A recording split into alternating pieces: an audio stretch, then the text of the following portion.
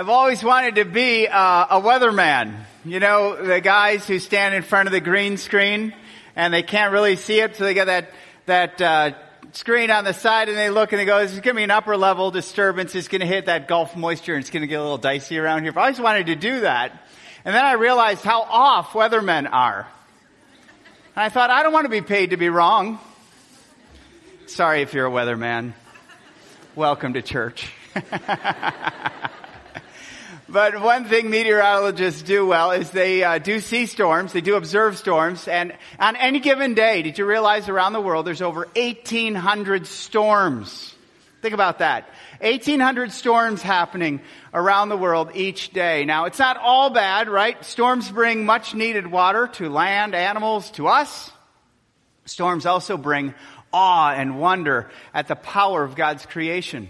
Storms also can bring destruction, however. So you're watching television, and all of a sudden the sound goes, kind of quiet, and all of a sudden you see this flash up on your screen. Storm warning. And then it goes, and there was something like that to get your attention. And then, no matter how much you've spent on an audio system for your theater room, it all sounds, that voice sounds just like a clock radio, right? There's a warning, and it's a different level. And your heart rate goes up, and you check where are your kids, and you batten down the hatches, and in extreme cases, you run to safety, right? Storms have a way of humbling us. They cancel our plans. They curve our actions. Now, amidst a storm in God's Word, God provides safety. We call God's safety in the Word of God salvation. Over the next 4 weekends, we're going to be storm chasers in the Word of God. Actually, I'd like us to be more of God chasers in the storm rather than seeking storms themselves, because I believe God uses storms for a purpose. The first storm we're going to observe is the storm that washed away the world. It's found in Genesis chapter 6. And if you have your Bibles, open up there with me in Genesis chapter 6. God used a man in a storm named Noah. And Noah was called to preach a message and to prepare a place for safety and salvation before the storm hit. Now, I'm a preacher, and I absolutely love to preach. And it's not necessarily I like a room full of people that I've got to have a room full of people. I'll do it with one person. I'll preach with one person because I love the moment in time. I call it the transformational moment where what I'm preaching takes root in the heart of someone and they get it. Like one of the big things that I always preach is Jesus. And I love it when someone realizes that it's not up to them to save themselves. It's only through the person and the work of Jesus. They don't have to be good. They don't have to keep trying. They can start trusting in someone who's done something for them that they couldn't do for themselves. He lived, he died, he rose again for them. And I love it when people catch that. That's what I live for. I wake up and I thank God I can preach. Noah was a preacher. Did you realize that? And he preached a 5-point message through this whole experience that over the course of these 4 chapters in Genesis, I had an opportunity to kind of construct my message from the message he preached. And here's his major point. You ready for it? It's in your notes. Get in the boat. Let's pray. No, we won't stop here. But his whole call was to get in the boat. And he gave 5 reasons why everyone should get in the boat.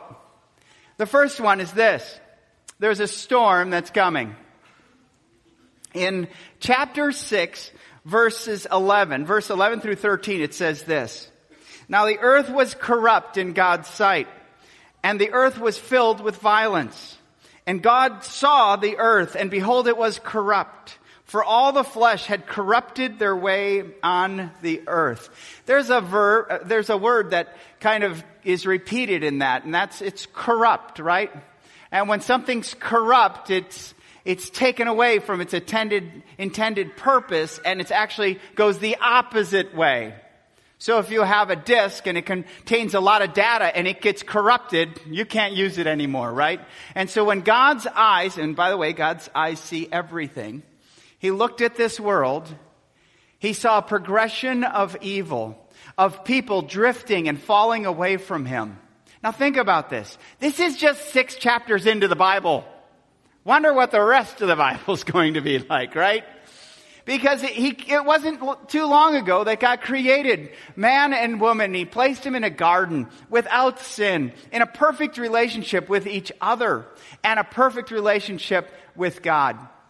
And then they fell. In just 3 chapters, they fell. And now it just gets progressively worse to a severe state of brokenness, failure, and wickedness. Humanity was so bad that the narrative of Genesis says this: the Lord saw that the wickedness of man was great in the earth, and that every intention of the thoughts of his heart was only evil all the time. Evil, wickedness. What do we know about God in the realm of evil and wickedness? Well, one thing we never need to forget is this: God is good. You ever grow up in a church where someone said, God is good, and everyone said, all the time? All right. Welcome, church people. Yeah, and then he would go, all the time, and you would say, okay, God is good. Good job. And this good God was grieved. He was grieved by sin. Sin grieves the heart of God. He grieves over sin because sin darkens and it destroys us and the creation He's made. I want you to be thankful this morning that God grieves over sin. I want you to be thankful that God grieves over things like murder, abuse, terror, lying, cheating, stealing, selfishness, pride, sexual immorality, hatred, anger, and gossip. Everything that is bad in this world grieves the heart of God. The good news is that this God will judge evil. He will judge the badness in this world. And that should be a comfort to us when we're abused or we're hurt by someone and we'll never get justice. The church has always looked to the justice of God, and He will judge. A good God sees it, and He will judge. Now, our tendency, if I'm going to be honest here, is that when someone hurts us, I want justice, right? But when we hurt someone else, I want grace, right? It's kind of like you're going down the road and this guy just screams, and it's always a guy, right? Because women never speed. The guy just screams by you and you go, man, what is he thinking? Boy, I hope there's a cop. And sure enough, there's a cop ahead and he shoots radar and the car just screams by you and then it stops and you drive by and go, ha ha, sweet justice, you know? But then you're late for work. And school starts up. And you're used to going 40 and there's like 10 miles per hour. Because it's the school zone. And you're going 40 in a 10 mile. And that same radar that hit against that car that screamed by you on the highway hits you. And you see those lights or you see that guy go move over and your heart sinks and you go, doggone it, or something like that. And they pull you over.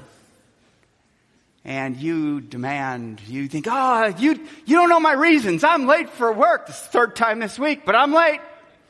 And I'm going to lose my job and my kids aren't going to be able to be fed. And you make all the excuses and you plead for, that's that brokenness in us that is just fine with the justice of God when someone hurts us, but isn't fine when the justice of God points at us.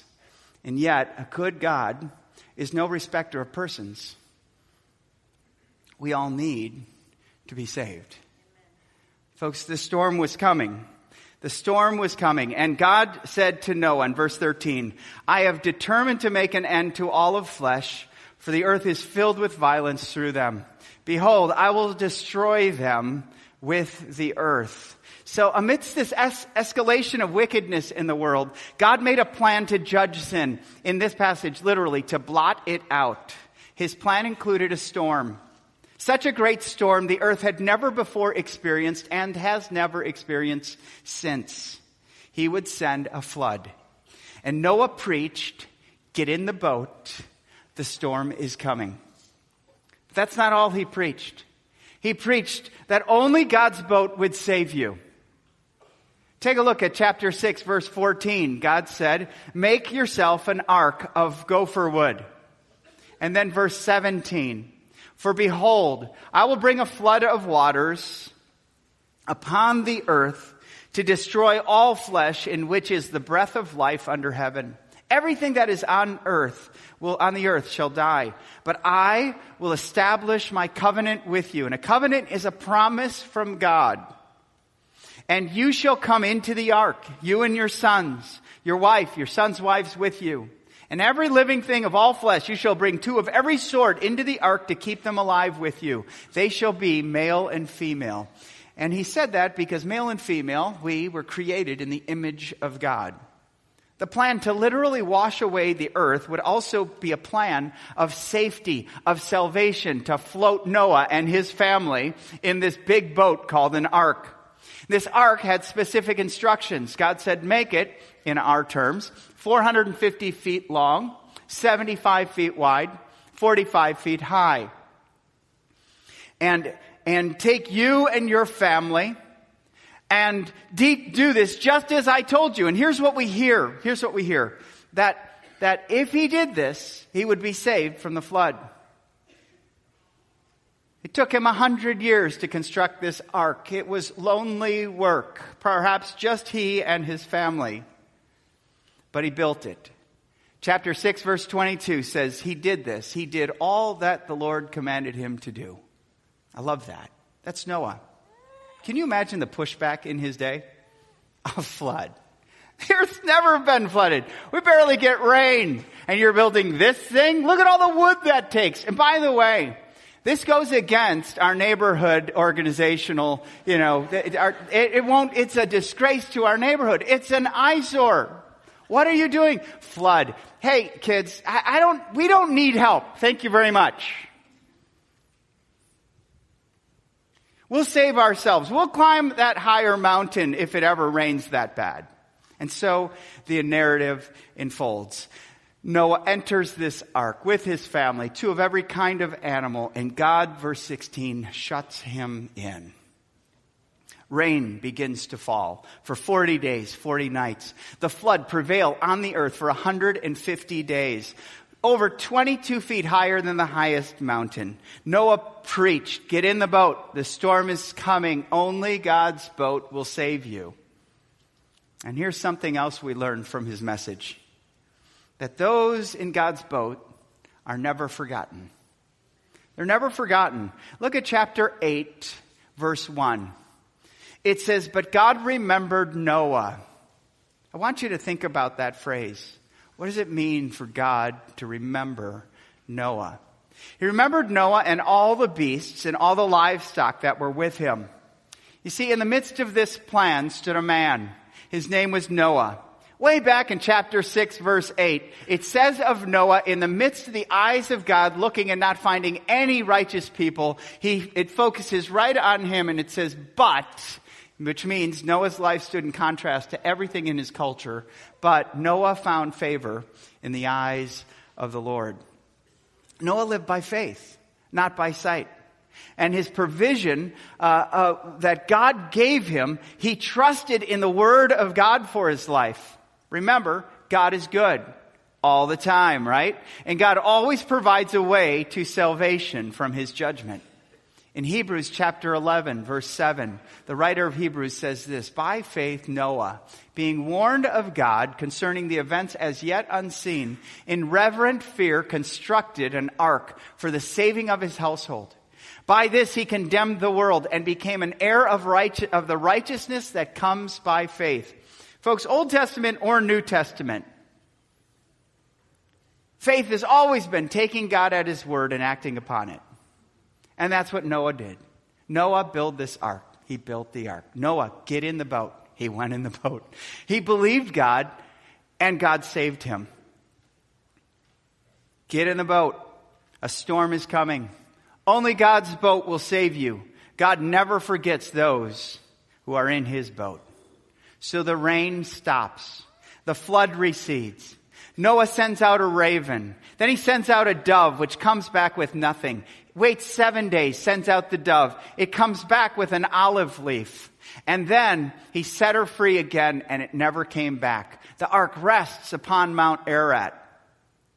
The earth was dry. God commanded him, go out from the ark. Noah does 2 actions that I think are worth us talking about here. And they preach a message. The first one is this: the same boat that saves you sets you free. Look at chapter 8, verse 15. Then God said to Noah, go out from the ark, you and your wife and your sons' wives with you. Bring out with you every living thing that is with you of all flesh, birds and animals, and every creeping thing that creeps on the earth. By the way, I wish the creeping things would have stayed on the ark. But they too came out of the ark. That they may swarm, what a choice of words, that they may swarm on the earth and be fruitful and multiply. This is a picture that of that same boat that saved them now was a boat that God said, get off this ark. Get off this ark. You're now free. Go and begin life anew. I love that they may swarm on the earth. That was the picture of God. That after this, this world would now teem with life. It's almost like release the Kraken was said. And all of life came out of this ark. They poured out life and they multiplied. That boat that saved them now set them free to live a new life in a new world with new opportunities. Look at the second thing Noah was freed to do, though. He was freed to worship. Chapter 8, verse 20 says this: then Noah built an altar to the Lord. Think about this. 2 things Noah built in this whole thing. He built an ark, which would be salvation. He built an altar, which would be worship. And he took some of every clean animal and some of every clean bird and offered burnt offerings on the altar. He was saved. He was saved and set free to worship. Worship is the setting free of your life and responding, offering your life to God, the God who saved you, for who he is and for what he's done. His final point in his message is shown in chapter 9, verse 1. And here it is. The same boat that saved him sent him. Because now God says to him, after the flood, after the ark, God gives him a divine command. And it's in chapter 9, verse 1. It says, and God blessed Noah and his sons and said to them, be fruitful and multiply and fill the earth. Sent from the ark, Noah was now called to be fruitful and multiply. Where have we heard that before? Well, we've heard it at creation, when God said to Adam and Eve, go, be fruitful, multiply. And now, at a new creation, a time of new creation after the flood, God called Noah and his family, be fruitful and multiply, replenish the earth, live and let live. And God sent him with a promise. Never again will I destroy this world with a flood. And he put a rainbow in the sky to remind Noah and us that God, to this day, would never destroy the world with a flood. What is a rainbow? It's the intersection of a storm and the sun, of clouds and clear skies. But it's a reminder to us that God is gracious and God is good, even in the midst of the wickedness of this world. I want to talk to you about the exclamation point of this story. And I think it's important that before we move on that we truly understand this. Because as scholars have analyzed this story and how it was written to be told, not just to be known. And so as this story goes, there was always a pair in this story that when you told it as your parent to your child, you would remember the beginning before the flood point and the after the flood point that would be matched. And it points to the main point of this message. So God would destroy the world, right? But the Lord then promised at the end of it never again to destroy humankind with a flood. So Noah builds an ark before the flood. After the flood, he builds an altar. God commands Noah to get in the ark. That would be his salvation. After the flood, God commanded Noah, get out of the ark. The flood began after he got in the ark. The earth dries up after the flood. The flood prevailed for 150 days. It took 150 days for the flood to recede. And then there is one point. There's one point that has no counterpoint, but it's the main point of this whole story. Flip back to chapter 8, verse 1. It's this. But God remembered Noah. Never forget that. When you step into God's salvation, you are never forgotten. You're His. You're in His family. You're His child. You're never forgotten. When the storm hits, God will remember. He will remember His promise to you. He will never fail you. He will never forget about you. In the storm, remember, God never forgets those who trust in Him. So we could end the story right now, right? And we would finish early. But you know me.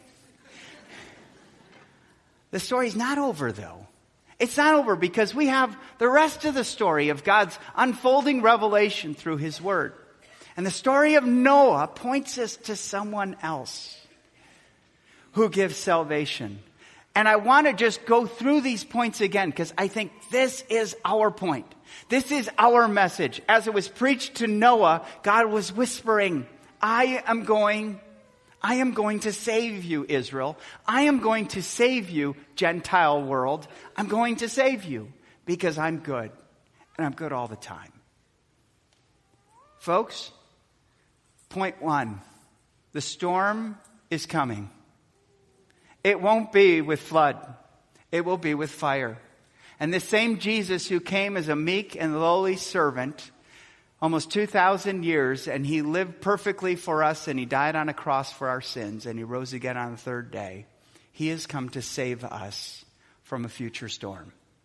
Jesus even mentioned it in His teaching in Matthew chapter 24, verse 37. He says, for as in the days before the flood, they were eating and they were drinking and they were marrying and giving in marriage. In other words, they were partying. They could care less about the storm that was coming until the day Noah entered the ark. And they were unaware until the flood came and swept them all away.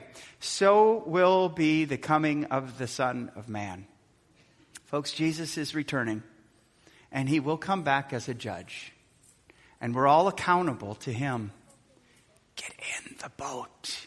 He's provided a boat. A boat that would take you and save you from the righteous judgment of God. Get in the boat. Only God's boat will save you. Jesus said, I'm the way. I'm the truth. I'm the life. No one comes to the Father except through me. Peter preached it after Jesus resurrected from the dead. He said, there is salvation in no one else, for there's no other name under heaven given among men by which we must be saved. I know as some of you who may not have come to Christ yet, it's easy for you to look at that and go, Christianity is so exclusive. I don't like the exclusivity. I think Christians think their way is the right way and all their ways are the wrong way, and they can preach that, and we can preach that with self-righteousness and with arrogance. But here's the truth. The storm is coming, and God has provided the only boat that saves. His name is Jesus.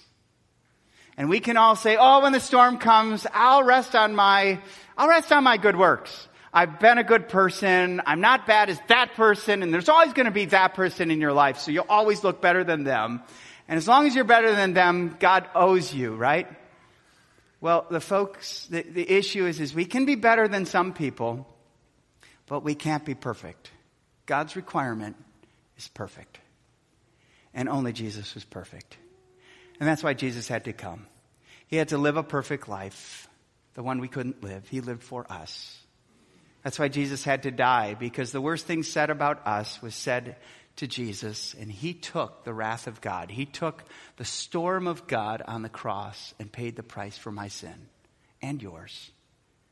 and he rose again from the dead. He defeated the power of sin and death and secures eternal life to all who believe.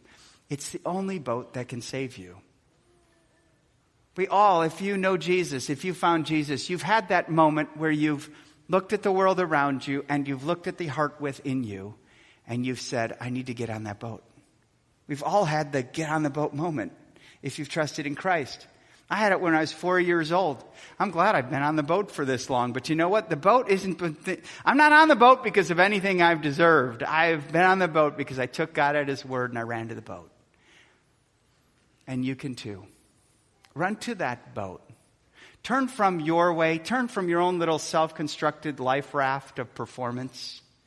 And trust in the person who lived perfectly for you, who died completely for you, and rose again from the dead for you. Trust in Him. Only He can save.